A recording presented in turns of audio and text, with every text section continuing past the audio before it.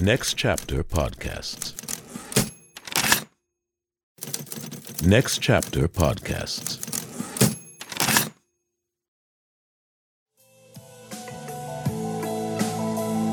Welcome back to Green Lit. I'm Alex Legion. I'm joined by my co-host, Ryan Gibson.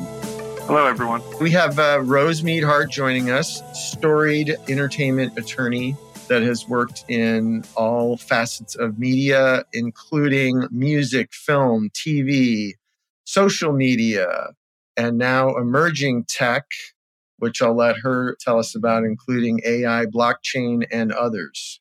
Welcome, Rose. Thanks, Alex. So Rose and I first met working together, as a lot of folks in our business do. And I was brought in on a show by a mutual friend of ours who was running the show, but was too busy. And so I was taking over day to day. Rose was the production legal on it, called Summer Break. And I remember thinking, my job is hard because there's a lot of moving parts, but her job was impossible because in law, a lot of things are kind of decided by precedent. And because we were trying to integrate social media into real-time content, she was sort of having to either invent the law or make it up along the way. But you were nice enough to say earlier that we kind of found ourselves being kindred spirits. As we go into more and more integration of the digital money and the digital players into more traditional narrative content, you start to see a clash of cultures. And I feel like why Rose and I bonded was because even though our corporate masters in that job were more of a digital sort of background, they wanted to make a reality show, a traditional like TV reality show. And Rose and I come more from the traditional side, so a little bit more no nonsense. I think even maybe the New York background might have helped, but there's just a lot of, it's just a different world working with digital people that want to do content. Would you say, Rose? Oh, 100%. And Alex, that was such a great way to meet someone because it's just sort of trial by fire. And you immediately know whether or not you can collaborate on a project. Because as you know, the show was massively successful, but also innovative in it that I've been working a lot in the UK. So now everything is innovative. So that show was breaking all kinds of rules, right? It's essentially a follow-on doc on multimedia, various platforms. And we were posting episodes in almost real time. So we were putting up 3 episodes a week. And the show was wildly successful. Across 5 seasons, we did 1 billion views. And I'm not sure anybody else has had that kind of success with, bringing a traditional approach to the digital space. And it was super fun. But as you said, we had corporate people from a big brand sponsor, we had tech people, and then we had regular entertainment people. And we had to get everybody on the same page super quickly and do all the other things you do when you're making content. So it was a great adventure. I had a super fun time and I would have again, 10 out of 10, would have again. I mean, did you always want to be in entertainment? What came first, the law or the entertainment part? That's an excellent question. So I always knew I wanted to be a lawyer because it suits my skill set. It has a lot to do with reading and writing and being persuasive and analyzing and solving problems. So these are all the things that I find super fun. And then as a young person, I also acted. So I acted professionally as a young person. And then I got recruited in college to take a BFA. But I knew that that was never the life for me, right? Especially as a young woman in the 80s, there wasn't a lot of amazing opportunities. And as an actor, you have to A, look for work all the time, which is not for me. B, stand where you're told to stand, say what you're told to say, and C, make people happy, right? Be good at politics. And these are none of the things that interest me. So I was having none of being an actor, but I thought it was a super fun way to pass time, and I was good at it. So I began to work professionally. So when I went to undergraduate school, I was studying for pre-law, and I took an acting class as one of my general ed studies. And they recruited me because they were just starting a BFA program, a 4-year BFA. And I thought, all right, well, I'll go to your thing. That's fine. They said, oh, there's a little scholarship. And, where I'm from, they give you $1,500 or whatever. Who cares? Not money that's going to change your life. So I do the audition and then they're like, oh, we're going to give you a full tuition scholarship for the rest of your degree if you take your BFA. I was like, interesting.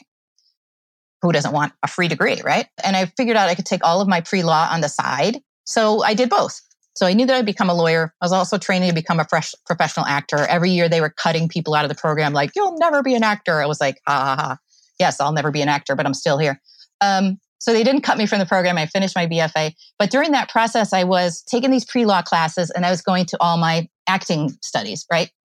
And the people in pre-law were like, how can you even speak to these people? They're such weirdos. And I thought, aha, that's it. And that's when I knew that it's my job to translate between art and commerce, because I can understand both the creative side and then the more practical business side. So long answer to, this is the work that I'm meant to do. Like if I came up in a construction family, I'd go into real estate law. But I knew the business and I understood the business, but I wasn't interested in being on camera. Okay.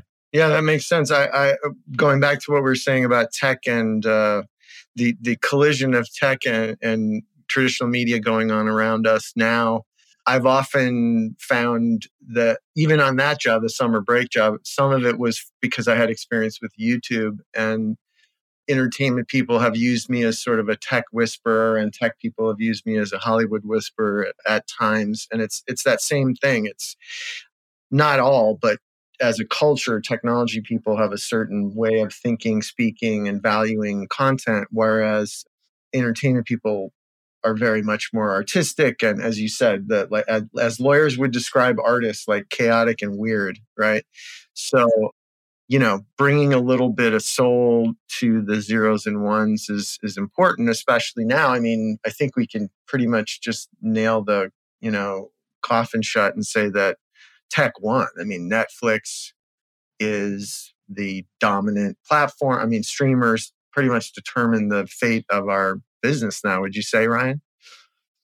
I don't think tech. I'm happy to see. Yes, in some ways, I do think tech took over, but really, I do think the physical medium of going. And maybe I'm misunderstanding what your question is, but I think I'm glad to see the theaters filling up again. And I just think that the traditional studio system is still a strong system. I could be completely bananas crazy, but I think the pendulum will eventually swing the other way for Netflix. I don't know how Netflix takes on Disney in the end, because I just look at the quality of what Netflix is putting out as opposed to what Disney and Marvel is putting out. I'll tell you how, man. They're going to mail out DVDs again. They're swinging it back around. Oh, then if that's the play, then Netflix. Which they learned from AOL. Does anyone over a certain age remember how many AOL starter discs you got in the mail for like 10 Exactly. Exactly. No, you're right. First of all, it's not a quality conversation I'm talking about. I'm merely just pointing out like the money, the deluge of money. Like I was trying to explain to a civilian the other day, Ryan, that the absolute ridiculous scale and scope of like a Ryan Murphy deal. Or what's her name? Shonda Land. Look, good on all of them. I agree. Get money, right? Anybody who can do it and has the juice, like, of course, get what you can. But that's a tech I'm going to say something that's not to be offensive to anyone, but tech is just another in a long line of dumb money that comes to Hollywood looking to either, I don't know if they want to get paid or laid or what, but the economics of Google are a lot more efficient than the economics of YouTube, by the way.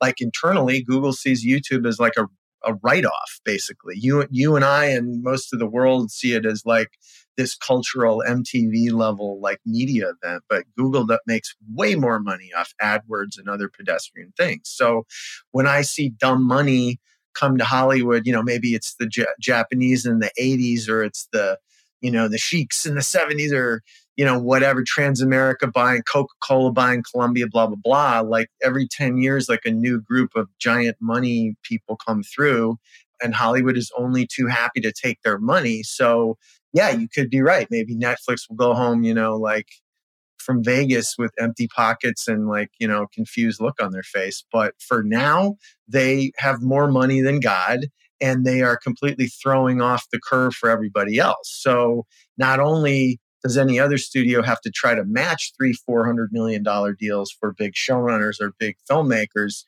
there's no way they can make that money back because their business models are subscription based. They're happy to just throw stuff around. If I'm still trying to be universal and like make money in theaters, like I can't compete with that. Yeah, I think it's interesting, right? Because it's tech. I get you on the dumb money piece, but I think tech brings a lot more than money, right? This time. So I think perhaps. And to your point about, is it becoming, just a ones and zeros game? Obviously, content will always be king, right? Like Hollywood will always exist because there always has to be more, weirdos, more creative people to think up the next metaverse, right? So what does that look like? But I think we're going to see more collaboration between tech and creative than we have seen ever before. And I have to tell you, I love all this stuff. I love OTT. I love streamers and TikTok and all these little weird things. Although, I'll tell you, I never loved that little short 7-second one. Vine. But all the rest of it, I really love it. But so all that to say, like, I think we're at a paradigm shift. We've been there for a while and now we're just sort of integrating it. Can Netflix beat Disney? I don't know. Why do we still have Coke and Pepsi? Like, they're two completely redundant things. Like, we had 2 asteroid movies at the exact same time. We certainly didn't need that. So I don't see that one ever puts the other out of business. I'd like to see a little bit more transparency on the data side. I'd like to see more of the analytics come out of like a streamer so that we know what our box office numbers are, but we don't know what our Netflix numbers are. You actually started in entertainment on the music side, correct? Yeah, I started the music business mostly because I went to school in Boston and there was a lot more of a music scene happening back then in Boston. And I was able to work with, and so this is an important junction in my career, right? So I did a externship where I worked full-time with a law firm while I was in school, and their big client was New Kids on the Block. So I was lawyer 56 on New Kids on the Block trademark licensing. So I was the person in charge of managing all of the licenses, just from an admin point of view. Obviously, there were proper lawyers watching over me.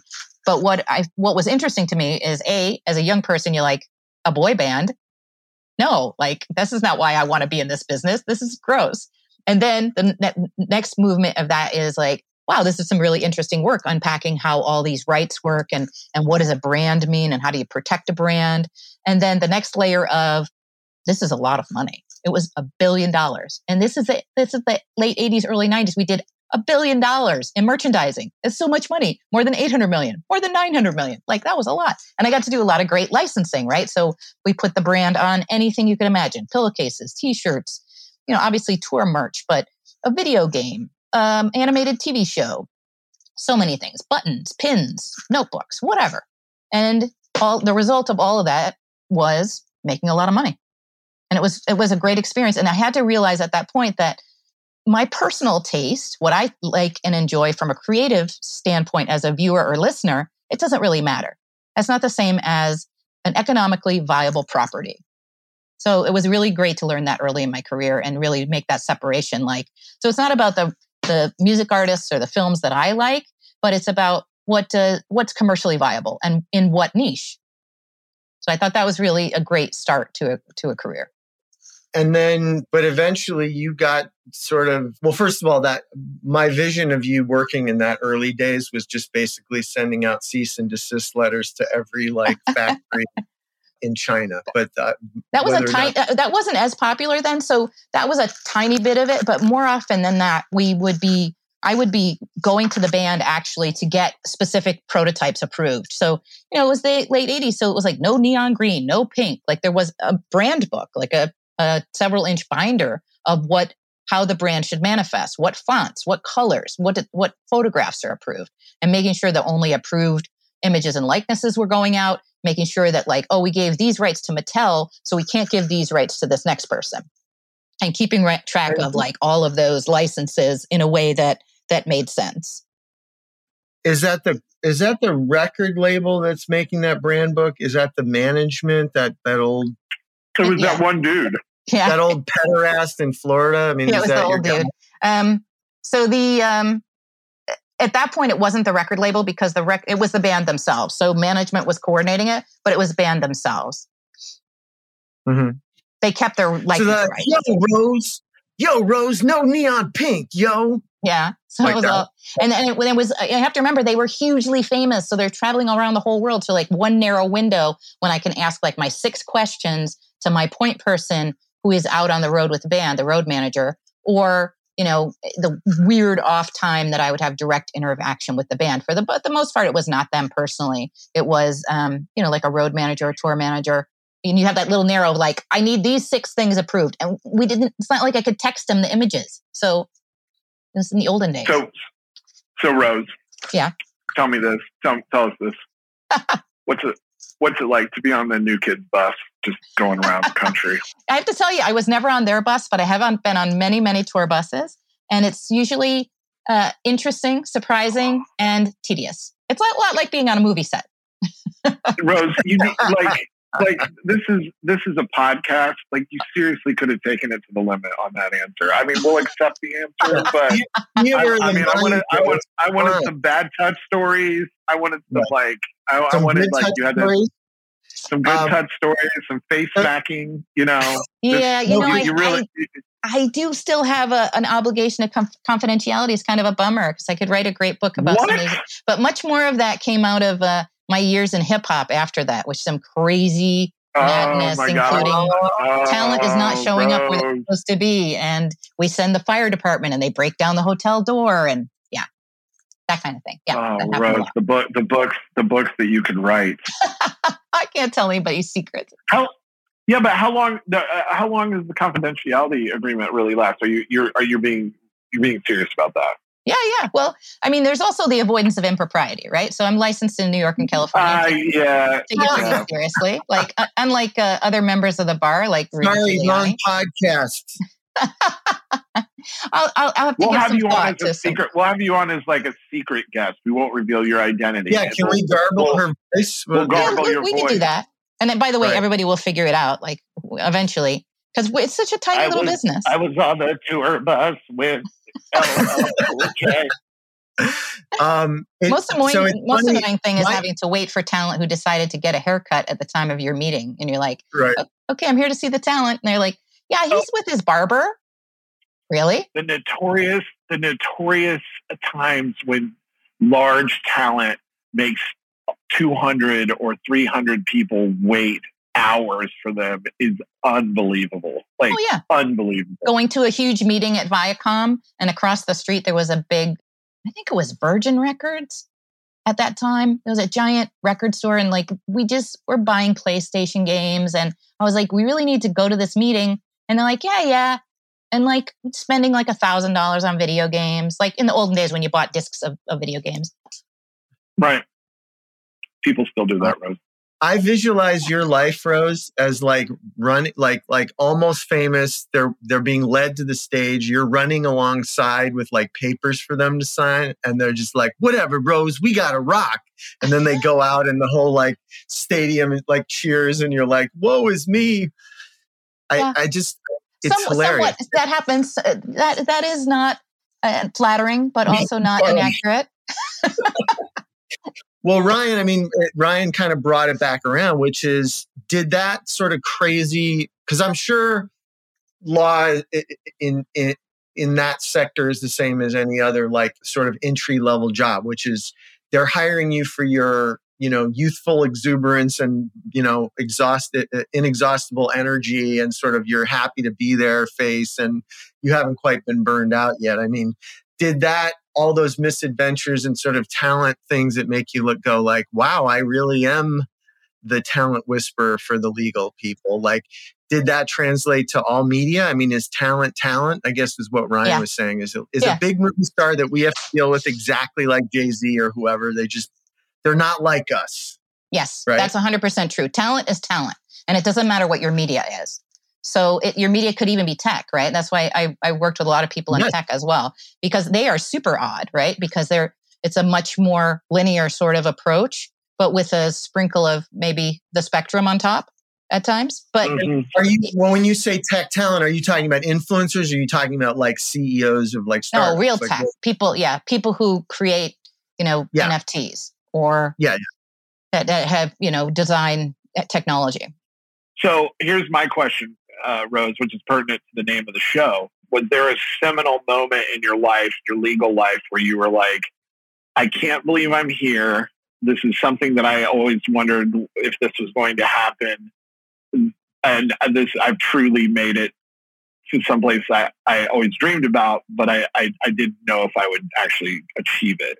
Is there a story that you can tell that you can specifically remember looking back now where you were like, oh, I can't believe this is happening right now? Like your greenlit moment, your moment where you're like, I mean, being lawyer 56 is cool and all, but was that the moment, or was there something grander or bigger where you're like, wow, all of my work has paid off?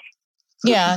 No, it certainly wasn't the beginning. Like that's why I try to be humble about the beginning, that, you really have to, sweep the floor and put in the work before you can, because the only way to learn this business is being in this business. So you've got to intern or apprentice. 100%. You have to work with somebody else. There are no books you can learn. There are no courses you can take. You must be taught to be an entertainment lawyer by another entertainment lawyer, essentially sitting with them, watching them negotiate, doing markups of contracts, having them, reject your suggestions and laugh at you. And then you gradually come up. Before I left law school, I had 5 internships and clerkships that I had completed in the entertainment business. I don't know anybody that's done that many. Let's take a short break. Thanks for joining us on How I Got Greenlit. We'll be right back.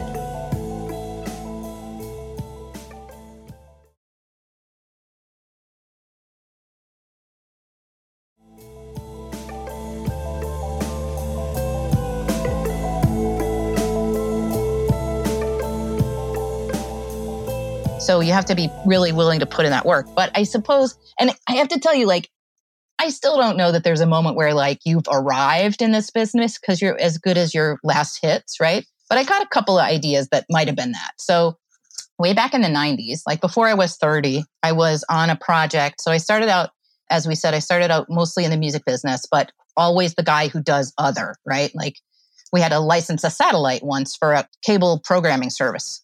People don't even know. No one knows what that is anymore. Even when I started licensing a satellite or getting satellite time, because there was no internet and it was so expensive, and no one knows about that anymore. Right. So I'm the guy who would do that deal. Or like figure out how to license the satellite in like 1994 or 96, right? And yep. So in order to do that as a lawyer, you have to know how do satellites work? What is redundancy? What do I need them to do for me? What do I get? What are they giving me? Can I sub-license it? Right? So that was super fun. So I've always been the guy that did the other. So in the 90s, I had the chance to work for Frank Sinatra on his 80th birthday.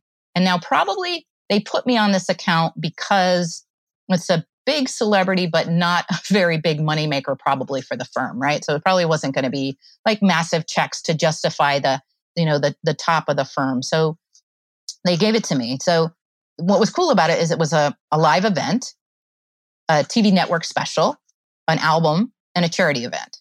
And, Frank Sinatra. So you had all these celebrities coming in to perform, but you have all those different deals, right? You have your network broadcast deal, your major label record deal, all the music publishing pieces, and the charity and the live event. And, pretty high profile client that has to be taken care of appropriately, right?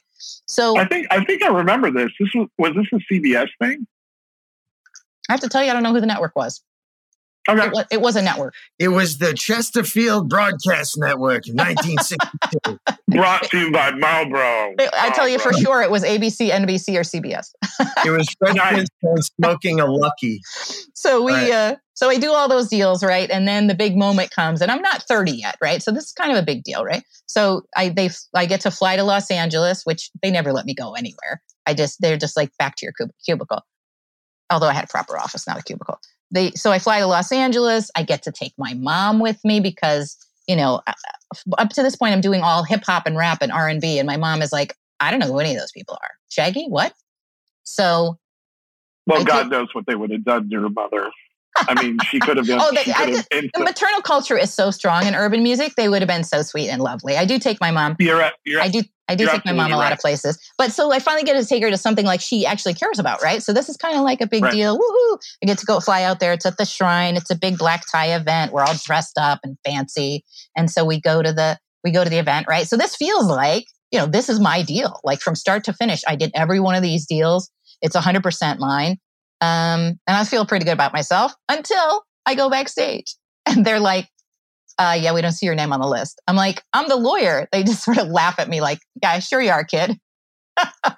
And then some big cigar smoking head of music distribution company, also my client, rolls up. And of course, he's just this big, robust guy smoking a cigar in a tuxedo. And he's like, what's the problem, kid? And that's how I get in. That's how I get backstage, because finally he's like, she's with me. And so all that to say, like, in this business, as good as you have it, as much as you've accomplished, you're still just pretty much nobody. You know what I mean? In a lot of ways, like, you're the shit and then you're nobody. So, and as a lawyer, we should have the backseat. My client does not want to see my face on any magazine. They're not interested. They don't want my name in the headline. They don't want any publicity about me. Everything is about them until it goes wrong, and then it's about me and I get fired. But for the most part, your client does not want you out front. So, but I do think that's one of those moments where you're like, yeah, man, I did this. I made this all happen. And then you're like, and you are? Oh, okay. Yeah, great. Okay, thanks. The guy with the clipboard is like more powerful than you. But at one point I realized in the probably around 2005 or 2000, in that range, I represented personally 10% of Billboard's top 100. I was like, that's kind of cool. That kind of seems like a big deal. Like, because it's not a female dominated profession. It's not, I'm not Jewish. So that's also, puts me in the minority in my field. So it was kind of weird. And I was like, wow, 10%, that seems kind of cool. But, nobody else really noticed that. I mean, it's getting a lot of calls. But I think one of the most things that seemed like, oh, you're really happening, was not true. Somebody had called me probably in 2000, 2003 and said, I understand you booked the Warped Tour. I said, really? Where'd you hear that? Because it was not true. I didn't tell them, and they were super excited. So I got a ton of calls that returned that week and for that couple of months, and people are calling me out of the woodwork, very eager to speak with me. And I thought that was super fun, but also not true. Because at the time, it was the largest music festival. It was touring. It was the thing to be on. So, Warped was huge for so long. Yeah, it was a big deal. And but I just died when the person was like, "Oh, I heard you booked the Warped Tour." I said, "Oh, isn't that interesting? How'd you hear that?" I wanted to give you praise generally and specifically. Working with you changed my opinion about entertainment lawyers, because I had been in the business for a while and I hadn't had all the greatest experience with them. And what I came away, and that's usually on the entertainment lawyer, just sort of bureaucracy side, right? That could be business affairs at a studio or network. That could even be my own attorneys with their sort of like lackadaisical like work ethic. These are the studio like inside cats that work from 10:30 to 5 and take 5 months off a year and make the most money. Right. So I don't have a lot of patience for them, because they're not entrepreneurial, and they're not about building new things from vapor. They're about maintaining infrastructure for their own convenience, right? They have a drawer with the form of your contract in their desk, and they get around to typing your name on it. So I had a pretty sour sort of attitude about entertainment in law and entertainment. And then I met you, and we worked together, and you were so entrepreneurial and so producerial. And I mean, in the best way, like, having to think on your feet, having to create situations that maybe weren't, written in stone by some other lawyer somewhere, and just like you said originally, problem solving, which is what filmmakers do, producers, directors. It's every member of a crew making a film or a TV show is problem solving in their specific lane. So it made me start calling when people now, just so you know, behind closed doors, we all bitch about lawyers, right? So of course, I do it myself.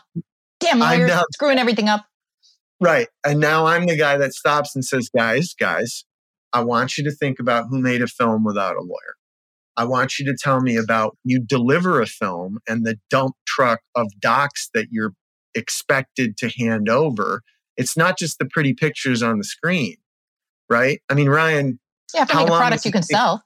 I only bitch about lawyers when I read their work and a document for a director, or a document for a director, or no, a document for a casting agent includes her credit as an executive producer, and I have to change it. That pisses me off because they just didn't take enough time going through the boilerplate to change the thing, and then that makes me mad. But no, I respect everything that they do. I don't, for anyone out there who's wondering, I don't do anything without, I have my own personal lawyer. I know Alex has his own personal lawyer. It is some of the best money that I've ever spent. And although I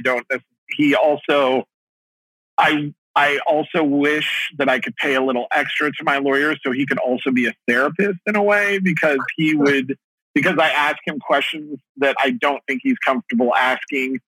Like, I know that I'm not, I'm not big, as big as I want to be yet. So I know I can't play this a certain way, but I ask him judgment questions and I make him answer and he gets really uncomfortable, but I still make him do it.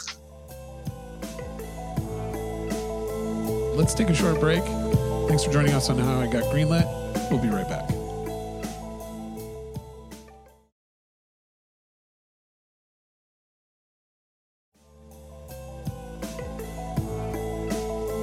And we're back.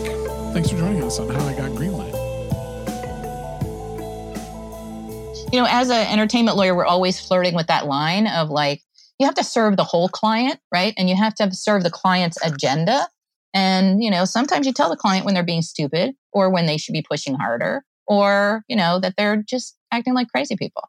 In the last deal I did, I said, should I ask for this certain thing in the contract? And he goes, Ryan, you're doing really well. You're making progress step by step. You haven't been a client of mine for more than 4 or 5 years. But he said, every year you've been making strides. He goes, but you're not coming off like the Star Wars franchise. So you might want to. Yeah, 100%. You might want to. That's what you need. You Yeah, are paying absolutely. for that. You're paying for business judgment. So actually, I've been thinking about like, what's an entertainment lawyer do? Because to Alex's point, a lot of people think what we do is forms. Like it's classic. I can't tell you how heartbreaking it is every time somebody's like, oh, don't you just have a form for that?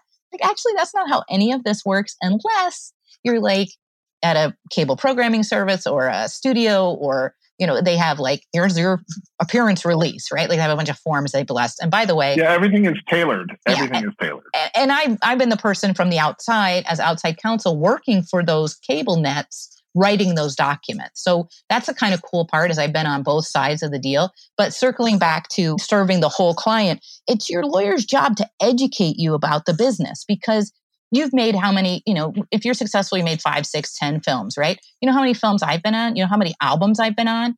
Like I've done a lot of deals and I have that depth of knowledge about the business, what's possible, what's ambitious, what should we push for? And also you have the intangibles, right? When you're in a negotiation, I know who I can press and how hard I can press them. I've been on specific deals and the network says, we're not going to give you a big deal like so-and-so. And I then keep pushing where I can, and I've had crazy bosses where they make me ask for crazy things that could break the deal. Like I had a boss who told me once I had to ask a record label to give us a party at a Yankee Stadium. I was like, it's completely superfluous, ridiculous, bullying ask. But I had to do it. I had to find a way to do it in a way that didn't blow my deal because I didn't want to blow the deal. Right. But yeah, so your lawyer should help you. They should counsel you. They should tell you like when you're being crazy, but also push you. I've had clients who won't push hard enough for themselves because they think they're not going to get the job. They're like, oh, I don't want to make anybody mad. Yeah, exactly. And I see that a lot with people that are very talented and actually even experienced. And they're like, but I don't want to, what if I want to work for them? It's like that person will be long gone. That institution will be there, but that executive will not be there in 3 years. Don't worry about it. Or nobody, look, you don't ask, you don't get, right? And you don't have to pound the table and yell at people. I think that's the piece of the finesse in how do you negotiate, right? But what's your lawyer really doing for you? Advocating for you, teaching you your rights and responsibilities, solving problems for you, negotiating your documents and your deals, right? But more than that, I think your lawyer gives you gravitas, right? and they give you credibility in the space. That's why there's only a handful of us. As much as you're willing to talk, maybe just in theory and not in specific. But one of the things that maybe people outside the business don't know is that traditionally when you have a lawyer, you either they take 5% of your gross or you pay them hourly, right? And I think most people can relate to paying an attorney hourly, but that was something new for me. Like, oh, wait, I don't have to pay you cash. And they're like, no, we're going to take 5% of your deals, right? And so like I have a deal that's now 20 years old. Yeah. And that lawyer is going to line up for a payday. Yeah. Well, entertainment is different than some of the other businesses. So we generally get paid either hourly on a percentage or on a flat fee, right? So if you just have like, hey, could you just, I'm going to acquire this property. What's good and bad? I mean, you fight harder when it's 5% of your nut, right? I mean, I don't know.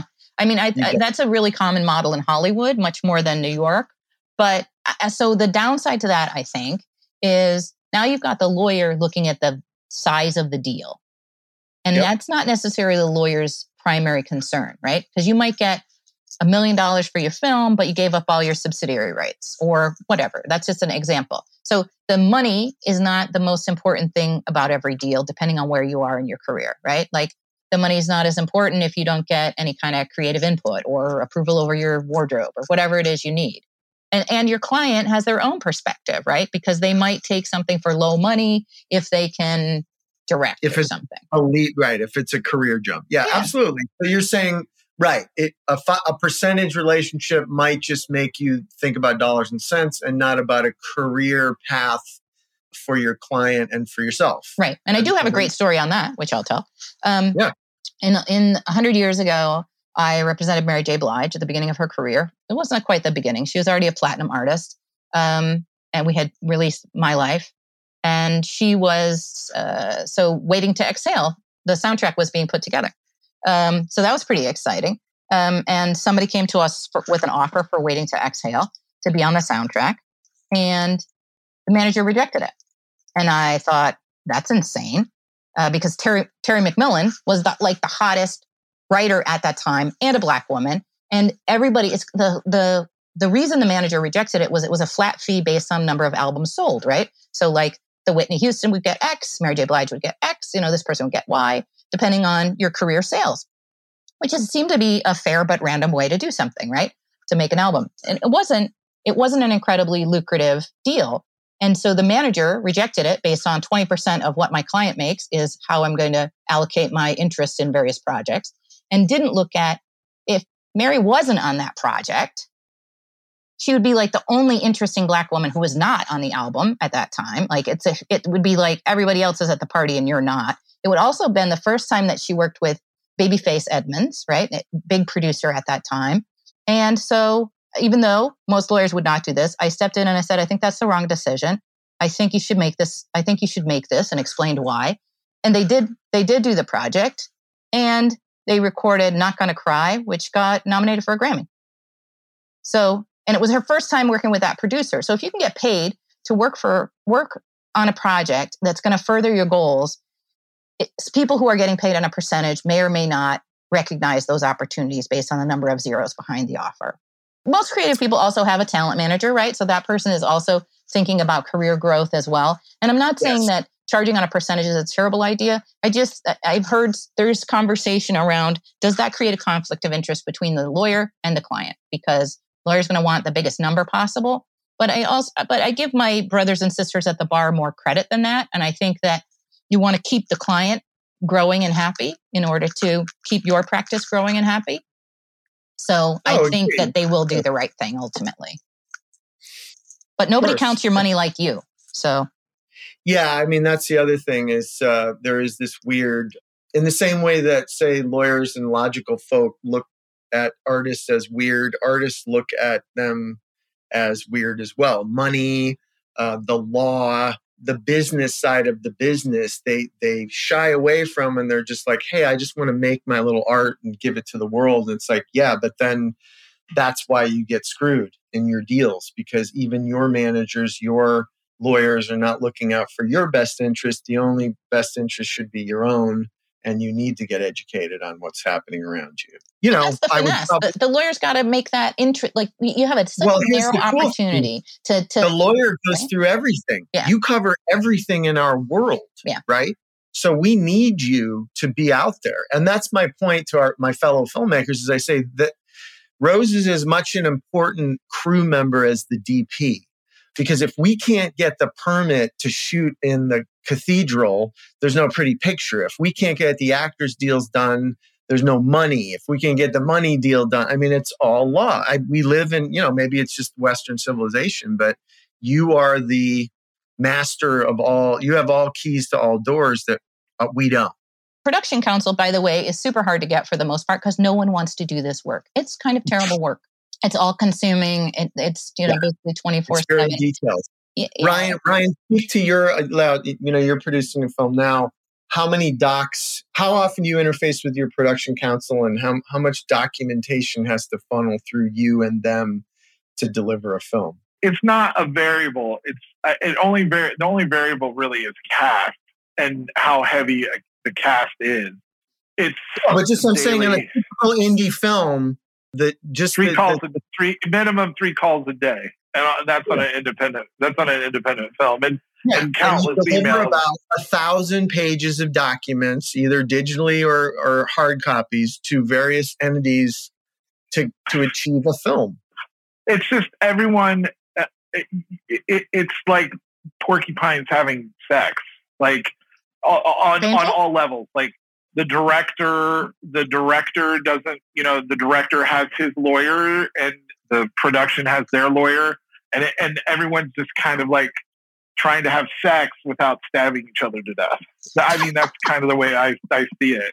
I mean, it's not mean because we're all obviously all attracted to each other and we obviously all want to have sex together. But, again, I'm the guy who said Jim and the Cruise movie, so maybe I'm not the best. But I really see it that way. Thanks, Rose. I appreciate that. To have someone much smarter than me say, no, I totally understand what you're saying. No, because you have to jump through these hoops, and it takes time, and paperwork takes time because everyone knows that if something in the end screws up, that there are legal implications to this, because in the end, there's probably an entity who is laying down millions of dollars in a investment that they want to make sure that everything is protected. And if you were a homeowner and you were investing, or if you were a business owner and you were investing $40 million in a project, like a building or whatever, you're going to have lawyers involved. Like you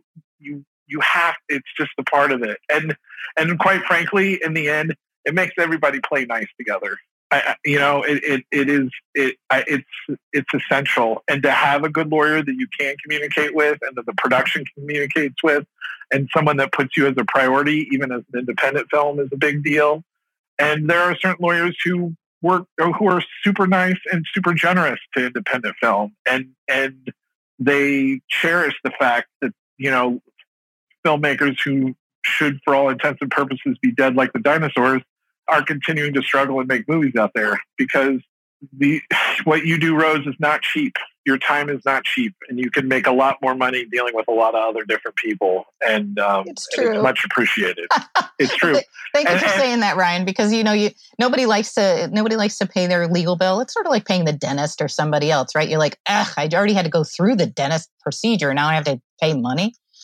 But I feel, though, and I'm sorry to cut you off, but I honestly feel, I shouldn't say honestly, I believe that it makes me a better producer. It'll make me, in the long run, having that relationship and that experience and learning what I do learn from legal, from every movie and my own personal legal representation, in the end, is making me a better producer, because I can make arguments before I go to the lawyer because I've already dealt with it. Not that I think I'm a lawyer, just like I don't think I'm a doctor because my dad's a doctor, although I claim to be one sometimes. As a child of a doctor, I have to agree that we are basically medical professionals.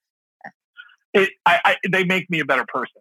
And they went to school for a long time, and they've been in the business usually longer than I have, and they understand things on a level that I don't, career-wise, they're making me a better person. They're making me a better producer. And that means everything to me. I think I have to agree with that.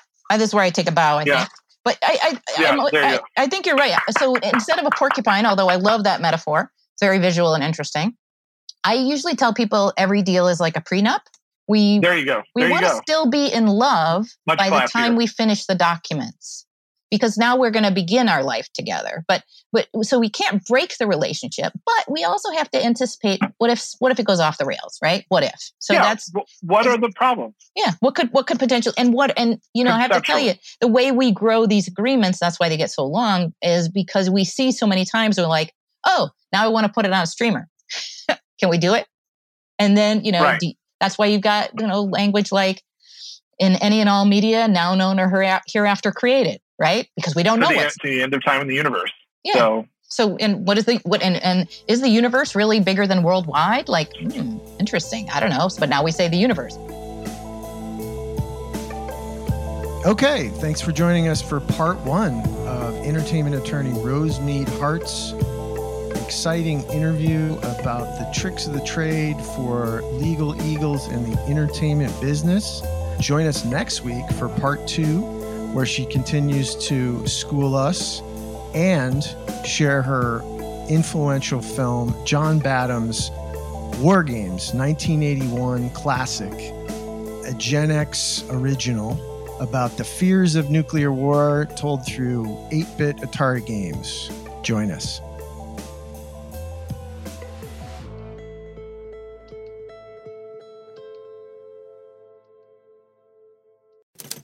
Next Chapter Podcasts.